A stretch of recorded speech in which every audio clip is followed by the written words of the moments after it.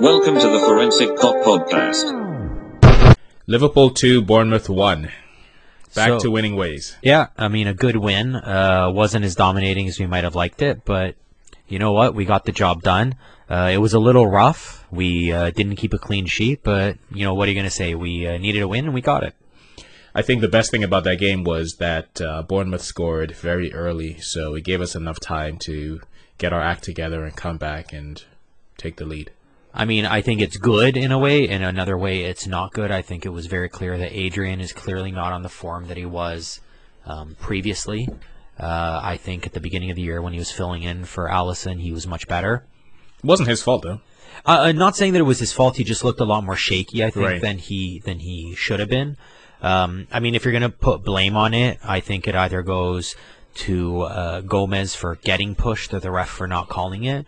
I mean, everyone and their uncles talked about it, so I'm not even going to talk about that. The one that kind of bothered me was I didn't see a huge response from the Liverpool team, either attacking the ref after the call or just getting into a very physical game afterwards. Like, if I was playing, I would have essentially pushed every single chance I got to absolutely force the ref's hand after not making that call.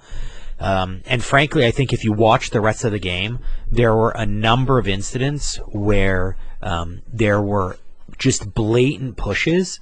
And I think because the ref let that one go against Gomez, he ended up not being able to call a lot of stuff. So there was one at where Milner blatantly pushed Ryan Glazer. And I think everyone, even Milner, was shocked he didn't call it.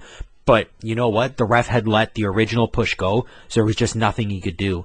There were others where Gini pushed someone, Gomez pushed someone, and I think there was a lot of the similar type of pushing that wasn't called because the ref had kind of established what he was going to call and what he wasn't going to call, and after that goal, he just couldn't call those pushes, and Liverpool eventually took advantage, but I would have liked to see it earlier. So the ref was consistent then, right? That's what we always ask for. We ask for consistency. So he was consistently bad. So he was consistently bad. So I do always say, and I've said this many times, I'm okay with whatever he's calling as long as it's consistent. I think it took Liverpool a while to understand that, and I would have liked to see it right away. I would have, like I said, I would have forced the ref's hand because I think he knew right away he made a mistake, but he couldn't get back with it. And so that is what it is. One thing I'll ask you is, do you think Van Dijk looked good? Not that he looked bad, but I'll tell you, in the first minute, he put a ball down the field for a long pass, and it went like into the seats, not even close to the field. He just didn't look quite right at the beginning to me. I remember he used to do that a lot when he first joined Liverpool. In his first game against Everton in the FA Cup, he scored the winner and we won that game, and obviously he's improved since then. But this reminds me back then of me thinking, okay, where's he going with all these long balls? I hope that this is not a sign of things to come. So I don't know if it's complacency, fatigue, or what, but yeah, it seems as if he has definitely not been playing as well as he was last season. But he's still our best defender, but I see your point. I wasn't really sure about that long pass that he drilled. So I mean, for him, so he obviously improved it because on I believe it was the second goal where he got the pass down for Mane.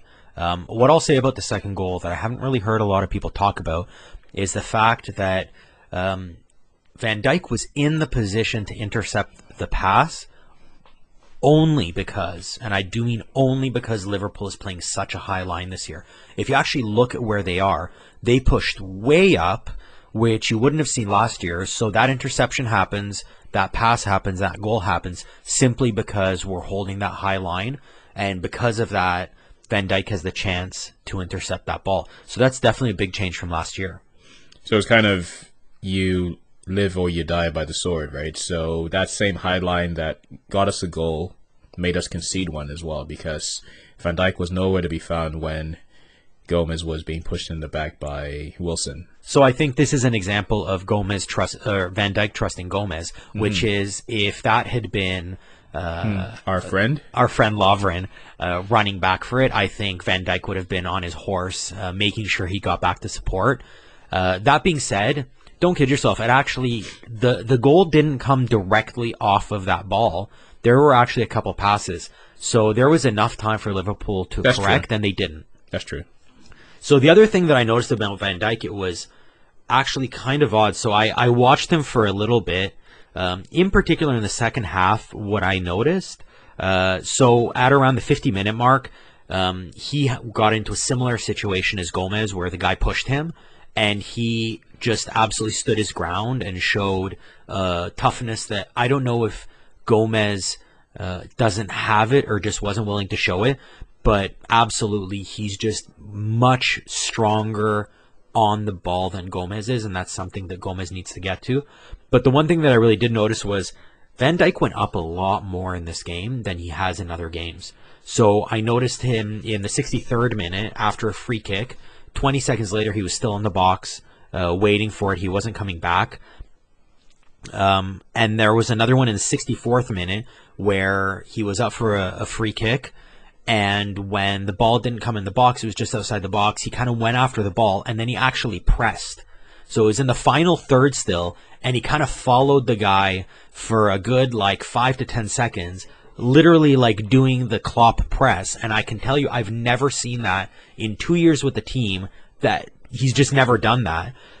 There were other times, I can be specific. In the 73rd minute, he was in the final third during open play, and again in the 81st minute, he was actually in the box from open play. So this isn't even related to a free kick or a corner kick. Just from open play, he was pushing a lot more up.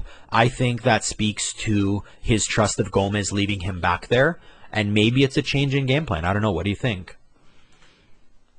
I don't think it's a change in game plan. I think he's just comfortable, to be honest. I think he's just cruising through games, and he's taking it upon himself to try different things, I think. Yeah, I mean, that makes sense. It seemed a lot more natural. I think what I've seen before with him is he kind of goes up, and then he starts coming back. And this time he just went up, and he didn't stop to come back. So it's interesting. I think if he does that more and he does it in a smart way, I think he's got guys like Hendo or maybe Fab coming back. So, let's see what it does. It might be a bit of a change. It might catch opponents off guard. And so I approve. I think he's got a lot of skills up there, and it would be a nice change of pace. Here's one about the first goal that a lot of people aren't talking about. So obviously Mane stole the ball, made a just brutal pass across to Salah. But did you notice right before the pass, it was actually Firmino who told him to run at the player. So if you look at one of the angles that they show, you clearly see Firmino pointing and saying run at the guy. So I know Firmino hasn't necessarily played that well, but he's definitely still orchestrating that forward line. Yeah, he missed a couple of gilt-edged chances, particularly one in the final minute. It was close to the end. I don't remember the specific minute, but the ball came through from, was it Salah or Trent on the right, and then he just blasted it over. Yeah, I don't know. I feel like he's been off this season, and I feel like there was a little bit of a run where he made some good plays, where he scored some goals, but overall he has not done well. I mean, the bottom line is he actually hasn't scored at Anfield this year, and that's not necessarily a good sign for your center forward. But is he a center forward, though? I think that's part of the problem. I think we all laud him as the centerpiece of the Liverpool attack, but to be honest, I think enough is enough. I want to see our number 9 up there scoring goals. I don't want us to be relying on 2 wingers to score our goals. And to be clear, we're relying on just 2 wingers because you're not getting a lot of goals from everybody else. Right, exactly. So we heavily rely on the front 3, and when the front 3 becomes a front 2, I kind of agree with you. I think Firmino can make magic happen, but there needs to be a point at which it becomes more than a 2-man show. Because, let's be clear, we have less goals this season than Man City, who is now 25 points behind us. And that is I don't think that's normal. I think when you're running away with the league the way we are, you should be scoring goals and buckets. And so maybe there is a problem, and maybe Firmino's just not what he was last year. I mean, clearly he's not. And so you're right. Maybe we need to think about a different person in that position who can potentially deliver a bit more. Do you have any suggestions? Well, I mean, I think we went out and we got Minamino for that exact reason. Mm-hmm. He'll need some time to come in, but I think he's got some good skills. From the little that we've seen, he's clearly got the work rate. He's got some nice little tricks that I think will work, and once he gets a better understanding of the press and of the way that Salah and Mane will move, I think he might end up being a fantastic addition to the team. Do you think he can make it, or do you think we should be looking at someone else? No, I definitely think that he'll make it, and I think we'll see a lot more of him throughout the remainder of the season as we, as soon as we win the league officially, then I think we'll be seeing him start a lot more games. I think we'll be seeing a lot of other people start games because that's the time when Klopp will be able to actually give some experience to these young guys. Right, exactly. But I don't think he'll start an inexperienced team together. I think he'll just put in one or two inexperienced or less experienced players with the senior players. Absolutely. So going back to your question, I do like the Timo Werner rumors. I like that we're going for another out-and-out goal scorer. I think that's important because, like we've just said, we cannot rely on two wingers to score our goals for us and then trickle in from the midfield or the fullbacks every now and then.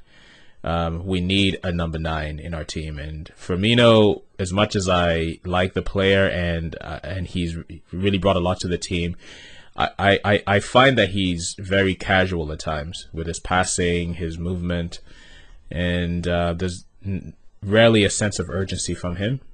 And I think, well, I mean, doesn't that kind of say a lot from the whole team? I mean, let's be honest. So if we're going to criticize him, let's take a look at other players. So Van Dijk, nobody would accuse ever of having a sense of urgency.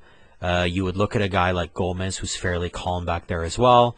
You look at a guy like Fab, who does not ever seem like he's overly hurried. Salah, who will miss the net and instead of getting angry, kind of smile about it.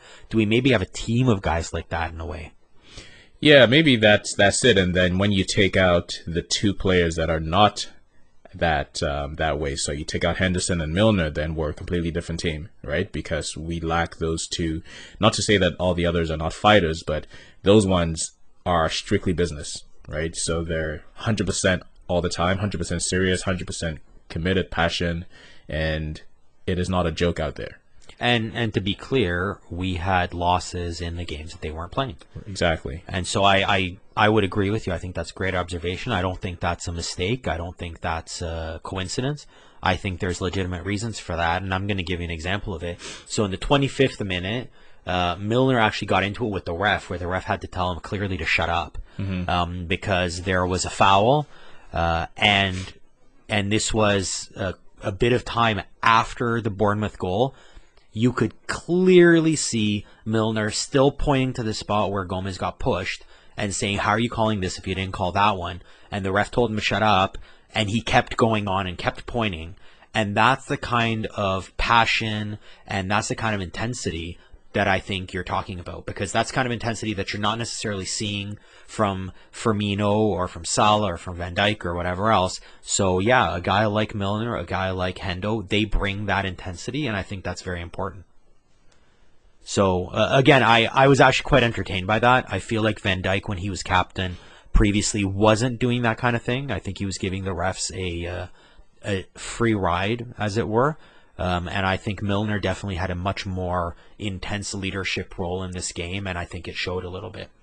And it's also difficult, too, for a central defender to be the one relied on to play that role, because their primary job is positional sense and organization. They can't be getting too involved with chasing the referee around. They have to find their position and keep to it and organize the defense.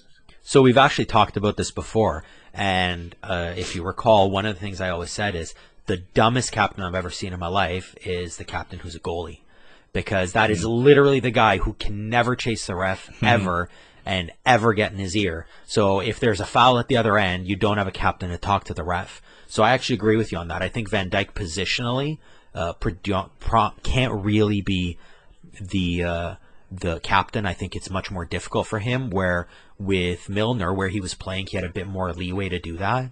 I think Hendo in the midfield is perfect. I think that's the right position for him, and I think that that's where you want your captain, if at all possible.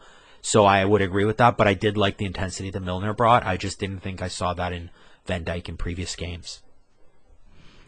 Any other observations from our players? So what I did notice, and this is one that has driven me crazy all the time, is I saw in the 80th minute, so we were ahead, and they were obviously trying to start to make a push, and there was a foul, even though it was in their end. Salah first, and then Ox stood right in front of the ball to not let them take the kick quickly. I know it sounds like a very small thing, and I know it's not significant, but we don't do that enough, and other teams do it to us all the time. And those are the kind of dark arts that we're just not very good at. We don't do them enough, and I liked to see it. I liked Salah standing in front of him, and I liked it when Salah moved back. He knew he had to get back. I liked that Ox stayed there.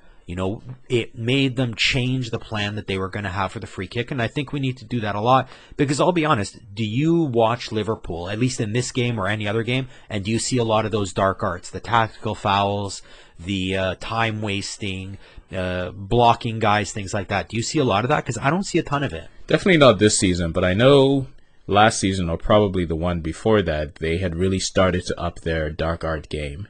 But yeah, this season, for one reason or the other, they're a machine that's just moving, and they win games, and it's as if they're not interested in playing those mind games or the dark arts games. However, it's very necessary. They absolutely are necessary. I will leave out of the group saying that they don't play them. Milner plays them, Fabinho plays them, and Hendo plays them. Absolutely. Fabinho is the master of getting that yellow card. Like, I swear to God, it's like clockwork. He will get a yellow card in the game, stopping that counterattack at the most important time. Or at least before he got injured, he would, and now I don't know what he's doing anymore. But I agree with you. I think the dark arts are important to master, and I think if you take a look at it, Man City, part of their fantastic run has been the fact that they've played the dark arts so well. This year, part of the reason why they're not doing as well as they used to, again, wrote an article about this and actually have the statistical numbers to prove it, is they're getting called on their dark arts, and that's actually a big part of the reason why they're not winning. So I agree. I'm very happy to see Liverpool playing that game, at least a little bit, and so that was one of the things that highlighted it for me. So for you, who was your man of the match? That's a tough one. Was there a man of the match? Because I'm kind of looking back, and I'm not seeing anyone who stood out spectacularly. No, I'm in agreement. Definitely not the goalie, not the defense, not the midfield, and not the attack. So it doesn't really leave many players when you pick out everyone on the field. I'd say I would give them all a 7. Yeah, I would give them all at most a 7. I don't think anyone kind of set themselves apart. I would probably, if you put a gun to my head, I would have to go with Milner, for the simple fact that I think he inspired a bit more than they had before. I like that he fought with the ref, and I can see that some of the pushes that we had in the game were not called, at least in part because Milner was in the ref's ear. So at least for that level of passion and intensity, I guess I'll give him the man of the match, but I don't really see a lot of it. I mean, I don't see a lot of, one player that did so well that I need to give the man of the match. It's kind of a hard one for me. Were you impressed by Bournemouth? I mean, I think they tried. There were a lot of times in the game where they basically had every single player in the final third, so they were just doing their best to park the bus. They maybe were organized well, played well, but at the end of the day, they got broken down. The goal was a bit of a fortunate chance where it shouldn't have come from anything because the ref should have blown it down, but that is what it is, and they took advantage. But overall, they didn't generate that much, so I wasn't overly impressed. But again, they managed to park the bus well enough that we only managed to get 2. I mean, we should have gotten more. Absolutely, we should be beating teams like Bournemouth 4-1 instead of 2-1. So to some degree, I'm impressed, but there was nothing they really did that scared me or worried me. Or once we got to 2-1, I knew the game was over. Yeah, I think that they're staying up, not because they impressed me that much in this game, but I think that Norwich, Aston Villa, and one of the either Watford or West Ham is going down. Watford's been on an impressive streak, but they just can't seem to get out of the relegation zone, despite all of their wins. And it's true. I think at this point Norwich is the only one that's kind of guaranteed to go back down, just because they're so far behind. But I would agree with you. I think Bournemouth has kind of the ability to stay.